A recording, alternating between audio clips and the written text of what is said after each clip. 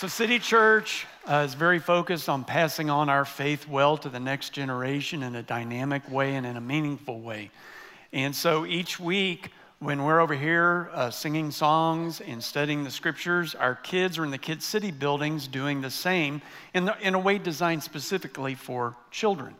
And so each week it takes about 125 volunteers to help us do everything we do for all of the kids who come to City Church. And so periodically, I ask our congregation to step up and to live with purpose by serving our kids, by investing your life in the next generation. So I'm looking for 100 people who will see one, serve one every other week. See one service, serve one service every other week. And I'm going to say to the 11:30 crowd, so I'm going to say something to you I'm not saying to anybody else. Y'all getting it special straight from me. All right. Our greatest need is at 1 o'clock.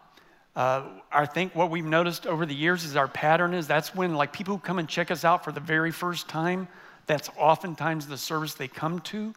And so we do have a little bit harder time at 1 o'clock in particular staffing Kid City. And so that would make 11:30, which is our biggest service, the service where I'm asking for some of you that would really make a difference if you would see one, serve one every other week, all right? And, the Kid City program has made a big impact in my own family. Both of my kids have come to believe in Jesus, partly because of the hundreds of volunteers who join with my family to pour themselves into my kids to help them believe. And so I'm asking you to do this, to prayerfully consider what you can do to help pass on our faith to the kids. All right, so you can stop by the Center Pavilion at the end of the service to ask questions or to sign up.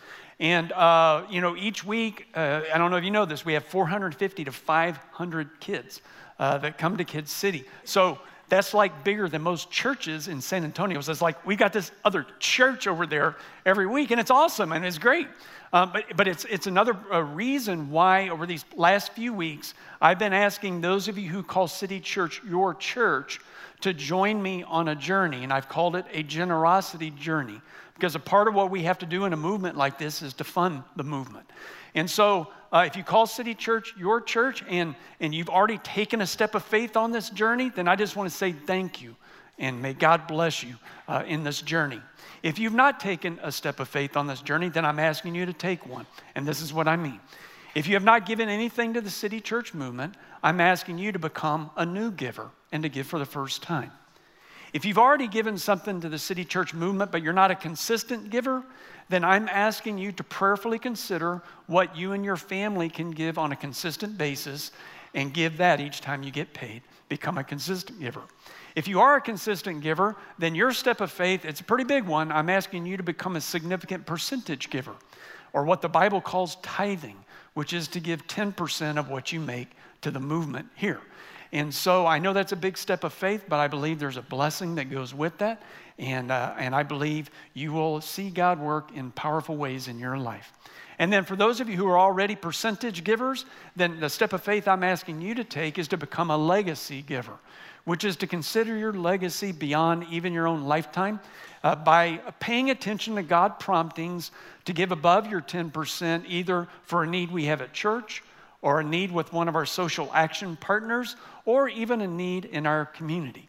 And I do believe that when you give here, lives change here, and it does make a difference. Now, in this series, we're responding to some of the key problems that people have with Christianity. We're also seeking to answer some of the hardest questions that people have about the Christian faith. And if you were here last week, you noticed, or you remember that we looked at some of the tensions between science and Christianity. And over the next few weeks, we're going to look at the problem of suffering, the problem of Christian exclusivity, the problem of Christian hypocrisy. We're going to address those head on.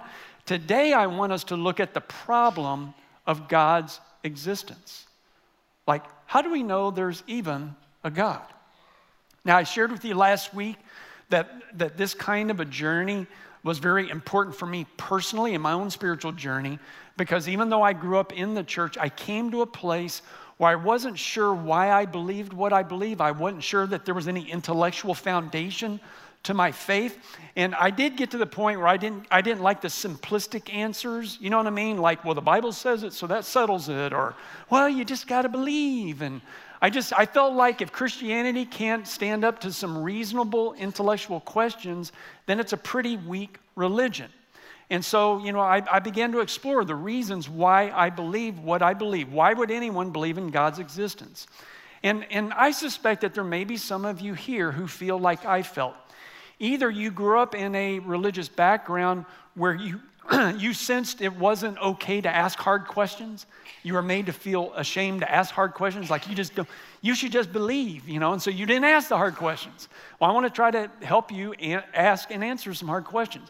Or maybe you grew up in the church and you believed somewhere along the way, but now you have doubts. You doubt your faith because you either went off to college and maybe you heard something there that shook your faith, or maybe you had a really smart friend that shook your faith, or you heard something on a podcast or on TV and it shook your faith.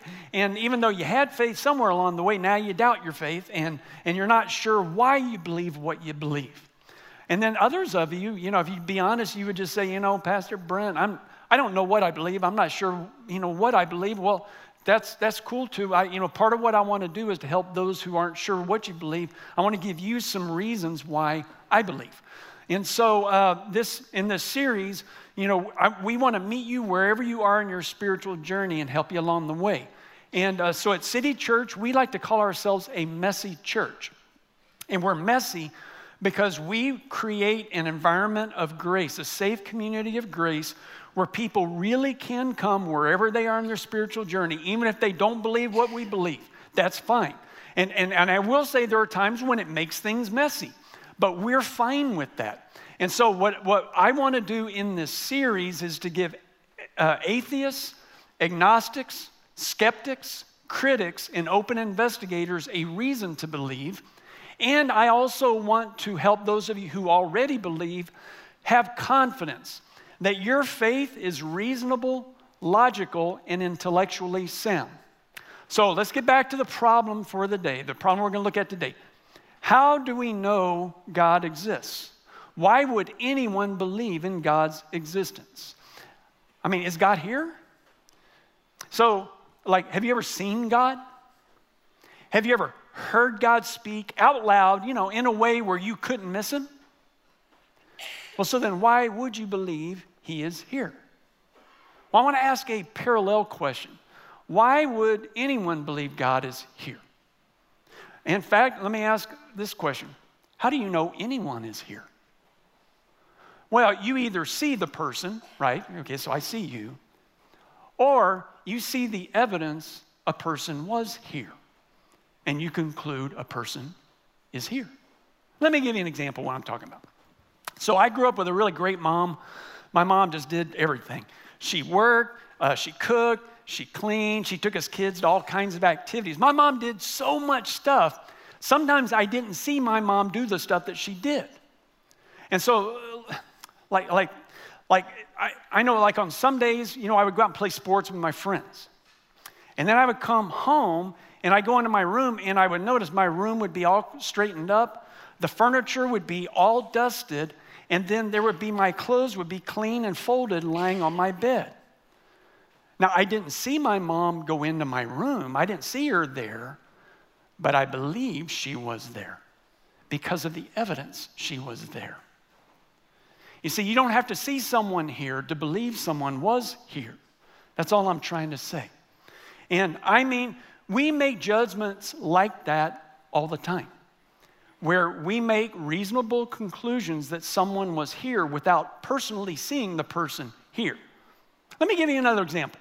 One of the kind of TV shows that Barbara likes to watch are those crime shows based on, real life events. So, like Dateline and 2020. Well, anyway, one night I was watching this Dateline show with her, and it was about a young woman who was murdered at the shop where she worked. The problem was nobody saw who did it. And there was no video evidence of who did it. And so the investigators began to look for different clues. And one of the pieces of evidence that they found, it was a very quirky kind of evidence. It was this piece of foam. It was about that thick and it was about that long, like a thick pencil or something. and they found it at the crime scene, but there was no foam like that anywhere in the store. So they were pretty sure that the person who did this brought the foam in with him or her, but they didn't know what it was. It was just so weird. Well, anyway, over time, they developed a suspect. And this suspect had the habit of not liking to tie and untie his shoes when he put his shoes on. And so he tended to wear out the back edge of all of his shoes. And so the investigators eventually got a search warrant. And they went to his home, and there in his closet, they found a pair of boots. And one of the boots had padding around the back edge. The other boot, the padding was missing. And when they cut that open, guess what they found? The foam padding that matched what they saw at the crime scene. And with other circumstantial evidence like that, they were able to convince a jury to make a decision that someone was there, even though none of those people saw that person there. You don't have to see a person here to believe a person was here. And here's my point. We make decisions and conclusions based on evidence that someone was here, even if we didn't see the person here. We decide to believe Mom was in my bedroom. Why? Because of the evidence. We decide that this criminal did something wrong. Why? Because of the evidence. We make decisions based on evidence. Our entire legal system is based on this idea. And so you don't have to see something to make an informed decision about something. You understand what I'm saying? And so today I want to give you some evidence. I say all that to say, today I want to give you some evidence that God was there and that God is here. First piece of evidence, I want to look at the evidence of design. The evidence of design. Design gives evidence of an intelligent designer. Now, this week, I want y'all to know my staff told me I could only be nerdy and sciencey for just a short time this week. So I know last week I got all sciencey on you and I was nerdy the whole time. So this week I only get to be nerdy just a little bit, okay? So this is the little bit. Are you ready? So let me explain what I mean by the evidence of design. The argument for God from design says that complex, intricately designed systems that serve a purpose give evidence of an intelligent designer. Let me say that again. The argument for God from design asserts that complex, intricately designed systems, you got this, that serve a purpose, give evidence of an intelligent designer. So like if you see a watch on somebody's table, that gives evidence of an intelligent watchmaker. That watch did not come together by chance. Somebody designed the pieces and put it together to serve a purpose. You see what I'm saying? Or when you come into a building, that gives evidence of an intelligent architect who designed it and put it together with his crew. Or like when you go to H-E-B and there's a line all the way around the outside of the building, what's that evidence of? The Selena bags are in. Come on. You know it. We love Selena in San Antonio. All right. Okay. So let me give you an example of an intricately designed system that serves a purpose that is in you right now. Back in 1953, molecular biologists discovered the DNA molecule. And the DNA molecule is just a super intricately designed system that serves a purpose. And in many ways, a DNA molecule is like a super high-charge computer system or your cell phone. Bill Gates said this. Bill Gates, the founder of Microsoft, said, the DNA molecule is like a computer system, but far more advanced than any computer or software we've ever developed. In other words, whoever developed this system is way beyond where we are. So what did he mean by that? Let me see if I can explain the DNA molecule. It's like a computer or it's like your phone, okay? There's the hardware part that stores the information, right? Then there's the software part or the apps that processes the information. And then there's the information itself.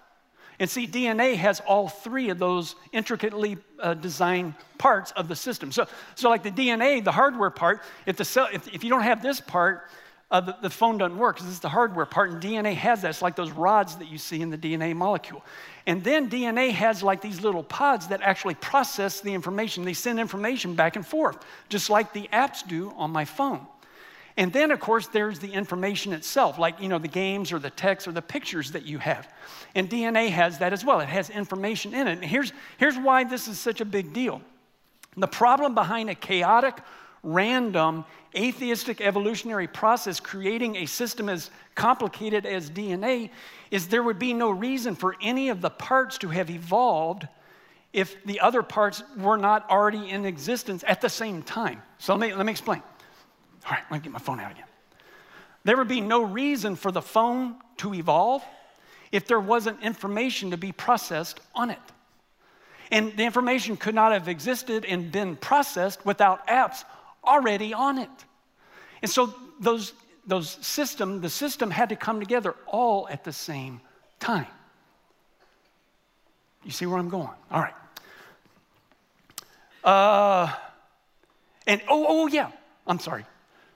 It's 11:45 and my brain's getting tired. There's another. And if, okay, you with me?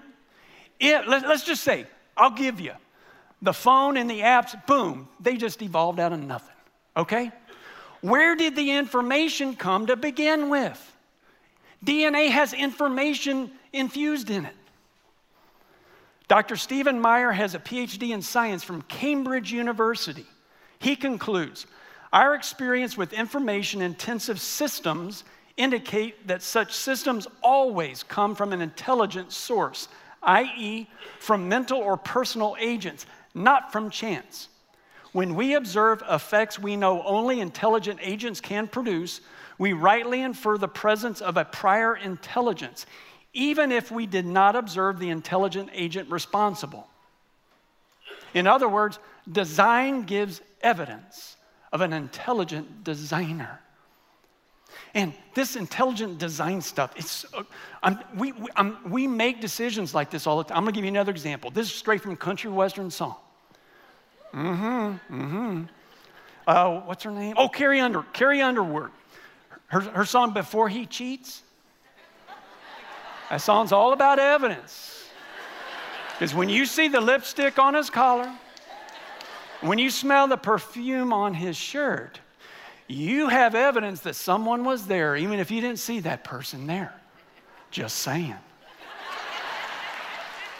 Did I get somebody in trouble? I'm sorry. Oh, and it's not just that DNA gives you evidence. That someone is here, that someone was there and is here. It gives you evidence of the kind of being that is here. Okay, follow with me. Okay, you go into your bathroom and you find tissues, dirty tissues, torn up all over the floor, cotton balls torn up all over the floor out of your garbage can. What does the evidence tell you about who was there? Was it your kids? Probably not. Was it your husband? Well, he is a slob, but probably not. Who was there? Your dog or your nasty cat. Nasty, nasty cats. Intelligent design is not just like, oh, we found DNA and oh, there's an intricate system where all of the parts would serve no purpose if they didn't all come together at the same time. It's not like there's one example. It's that there's hundreds and hundreds and thousands all over the world. Folks, I think there's strong evidence that an intelligent designer designed our world and our universe. And yeah, you may not be able to see him. God is a spirit being. I think there's some evidence that he was there and that he's here. You don't have to see someone here to believe someone's here. All right, second piece of evidence, and this one may surprise you that I'm going here, and that is the existence of evil. Evil gives evidence of an intelligent moral being. Now, this reason right here is what convinced author C.S. Lewis. He wrote the Chronicles of Narnia. He was a professor at Cambridge, and he was an avowed atheist. But this reason right here convinced him to believe in God. And this was his thinking. He believed that the existence of moral awareness, which is what we have, which is why we call something evil, it pointed to a beginning of right and wrong, good and evil, that people who don't believe in God cannot explain adequately. Now, can I acknowledge something? Normally, the existence of evil is used to argue why God doesn't exist. You ever heard that? The thinking goes like this. If God is all good, and if God is all powerful, then he would just wipe out evil, because that's what I would do. But evil exists, so God must not exist. Have you ever heard something like that? And any of us, let me just say, any of us who have experienced evil or who have witnessed evil, we've wondered, is God there? Does he even exist? And next week, we're going to unpack that a little bit more when we look at the problem of suffering, of human suffering.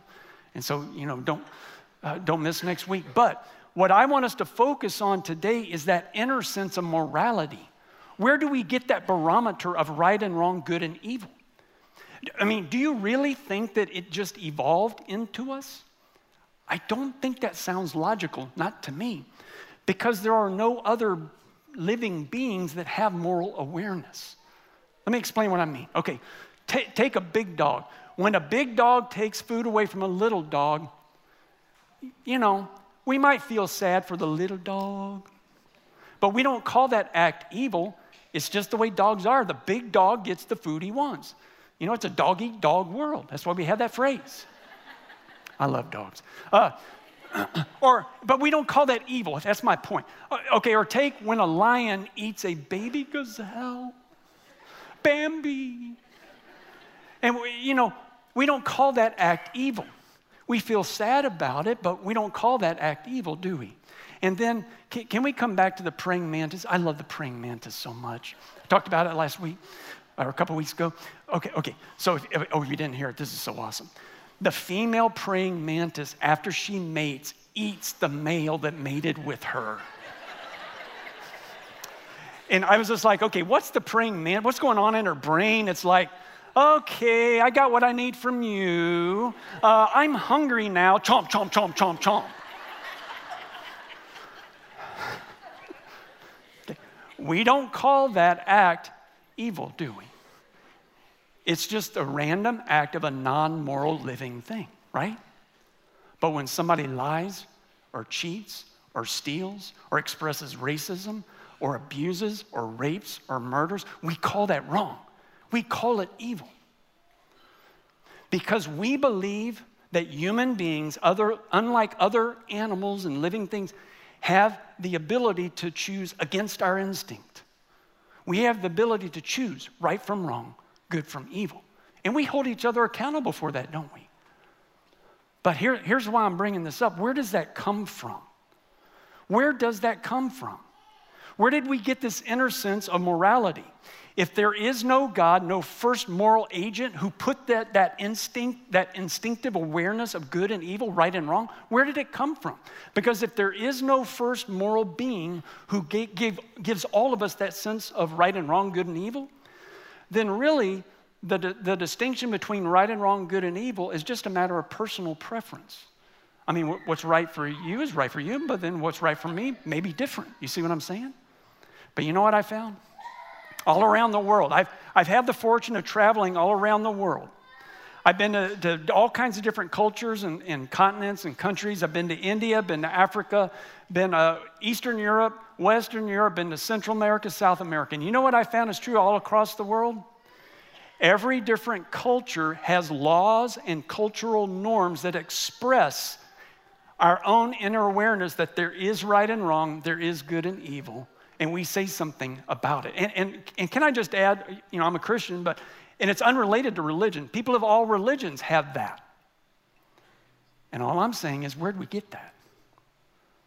Where'd we get that inner sense? I believe the existence of morality, that inner sense of right and wrong, gives evidence of an intelligent moral being who created us in his image and gave it to us. You don't have to see a person here to believe a person is here. Now, this reason for God's existence, I think, begs me to ask another question, and that is, so why would God allow evil to exist at all? You know what I mean? I think that's because evil must serve some purpose. If you go with me, that there is a God, an intelligent moral being who has allowed evil to exist, it must serve some purpose. And so Alvin Plantinga is a professor of philosophy at Notre Dame, and he believes that the presence of evil and our awareness of right and wrong not only points to God's existence, but it gives us a sense of understanding of the purpose for evil. And so these are his words, and he helped me think through this whole issue of evil. Dr. Plantinga argues, God desired to love and be loved by similar beings.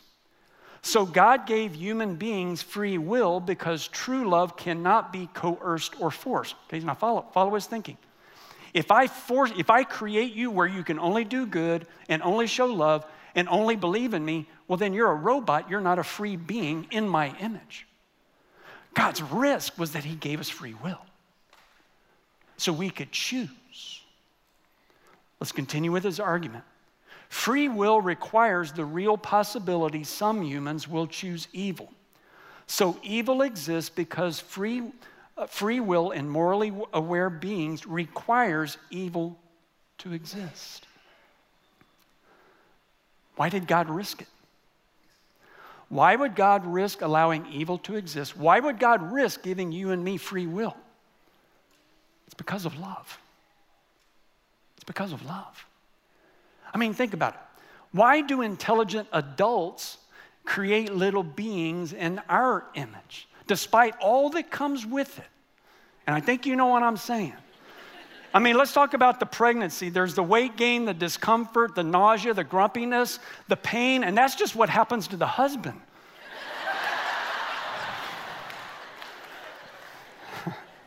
And then there's the actual birth itself. I've been there. It's gross. I don't care what they say about it. It's gross. Come on. And then there's all the pooping and the crying and the potty training. Oh my gosh, the potty training. And then these sweet little precious children, they become teenagers. And they start talking back and rebelling and dressing like Lady Gaga on steroids. And then we spend thousands and thousands and thousands and thousands of dollars on these little beings in our image. And then they move out, they go out. And then guess what? They choose what they're going to do. They choose their own way. They make their own decisions. Why do we do it? It's because of love. Barbara and I risked creating beings in our own image so that we hope that one day they would love us the way we love them. And that's the risk of parenthood, and that is the grand risk of God, to create beings in his own image with the free will to choose to believe in him or not, to choose to love him or not. And that was God's grand risk. And I believe there is strong evidence that there is a God who is a morally aware being, who created us to be morally aware beings so that we would know he is here. And that's why, wrestling with all of this God's existence stuff matters. Because the Christian faith says that God, that intelligent being who's a designer of the universe, who has moral awareness, gave us moral awareness, gave us the freedom to where we could choose right or wrong, good or evil, so that we could express love to him the way he loves us. Because he wants to be in a relationship with us. He wants to be our Father. And so one of the writers of Jesus' story and his miracles and his teachings is named John. And John's account of Jesus' life links creation to the metaphor of childbirth to our relationship with the living God. You ready? This is John chapter 1. In the beginning was the Word, and the Word was with God, and the Word was God. He was in the beginning with God. And all things were made by him, and without him nothing was made that has come into being. And the Word, that Word that was with God and was God, became flesh and lived among us. And we beheld his glory, the glory of the one and only Son of the Father, full of grace and truth. And he came to those who were his own, but his own did not receive him. Yet to all who did receive him by believing in his name, he gave the right to become children of God. The Christian faith believes that that word, the Son of the living God, existed before creation existed. He was with God and was God, and through him all things were made. And then that word became a human being and lived among us, and we call him Jesus. And he came to reveal what God is really like, a being full of grace and full of truth, not one or the other, both. And we believe that when he came to give us, did you notice what the word they said? The right, not the opportunity, not the privilege, but the right to be able to become children of God. That's pretty awesome. And you know what that tells me? The living God who created this universe loves you. He wants to be your father. He wants you to be his child. And did you notice what John said about how we become children? We don't become children of God by getting our act together. Look, I hope you get your act together. I hope I can get my act together. But that's not how you become a child of God. And you don't become a child of God by doing religious rituals. I like religious rituals. We do religious rituals here at City Church. But that's not how you become a child of God. You don't become a child of God by going to church more. I hope you go to church more. I think it'd be good for you, but that's not how you become a child of God. You don't become a child of God by doing enough good deeds to pay for your bad deeds. I hope you do more good deeds. I think you would feel better about yourself in your life, but that's not how you become a child of God. You become a child of God by believing in the Son of God. And here's the beauty of the Christian faith. We believe that the same God who allowed evil to exist knew that by giving us all free will, that we would all at times, let's just be honest, when we think about evil, it's, oh, that's evil out there. But we would all at times do the wrong thing. We've all done wrong sometime. We've all done the bad thing sometime. I have too. Here's what's beautiful. We believe that the God who allowed evil to exist and gave us free will became one of us and paid for every wrong we could ever do. He allowed evil to exist and then he paid for it so that we could have the right to become children of God. And that tells me that God, the living God, loves you right now the way you are. He wants to be your father, and he invites you to be his child. I believe there is strong evidence that God exists and that he loves you. And I'm asking you to believe too. Let's pray together. And you know, if you're on that journey where you're still not sure what you think, what you believe yet, I don't want to rush you. I want to give you time. People gave me time to figure out what I believe, and I want to give you time to figure out what you believe. But for those, some of you, you're ready. You've seen the evidence, and it's not just what I said today. You know there's a God. And so I want to lead you to become a child of the Father who loves you. So I'm just going to lead you in a brief prayer. You can just whisper this as I lead you through it. You ready? God, I believe in you. And I believe you love me. And I believe Jesus is your son. And I believe he paid for all of the wrongs I've ever done. And so I ask you to forgive me of my sins and to make me your child. Thank you. And Lord God, I ask in response to that prayer of faith that you would do what you promised. You promised if we would believe in your Son, that you would make us your children. You promised that you would give us your Spirit, a part of yourself who would live within us. And that you would remove from us the burden of guilt, the stain of sin. I pray that you would just remove it, lift it from us as we are now your children. And then, Lord, my prayer is that for those who become your children, that they could live out of that vision of who they are. I pray that you would give them a vision for life, a vision that they represent you now. They are children of the living God. And I pray that you would give them courage and faith to live out of that vision of who they are. In Jesus' name I pray. Amen. Amen. If you just expressed your faith in the living God who is now your Father, One of the ways that we express that faith to others that Jesus asked us to do is through the powerful symbol of baptism. And so we're going to be having our next baptisms next month in April. So you can go online to sign up, or you can stop by the Connection Pavilion at the end of the service and sign up for baptisms. Also, we believe in a living God who responds to prayer. We believe in the power of prayer. In fact, that may become one of the reasons you believe in God, is answered prayer. And so we have our prayer team is going to be available in the front. If you have a need in your life, please let us serve you by praying for you and with you. And then remember, I'm looking for 100 people who will step up and join the Kid City team.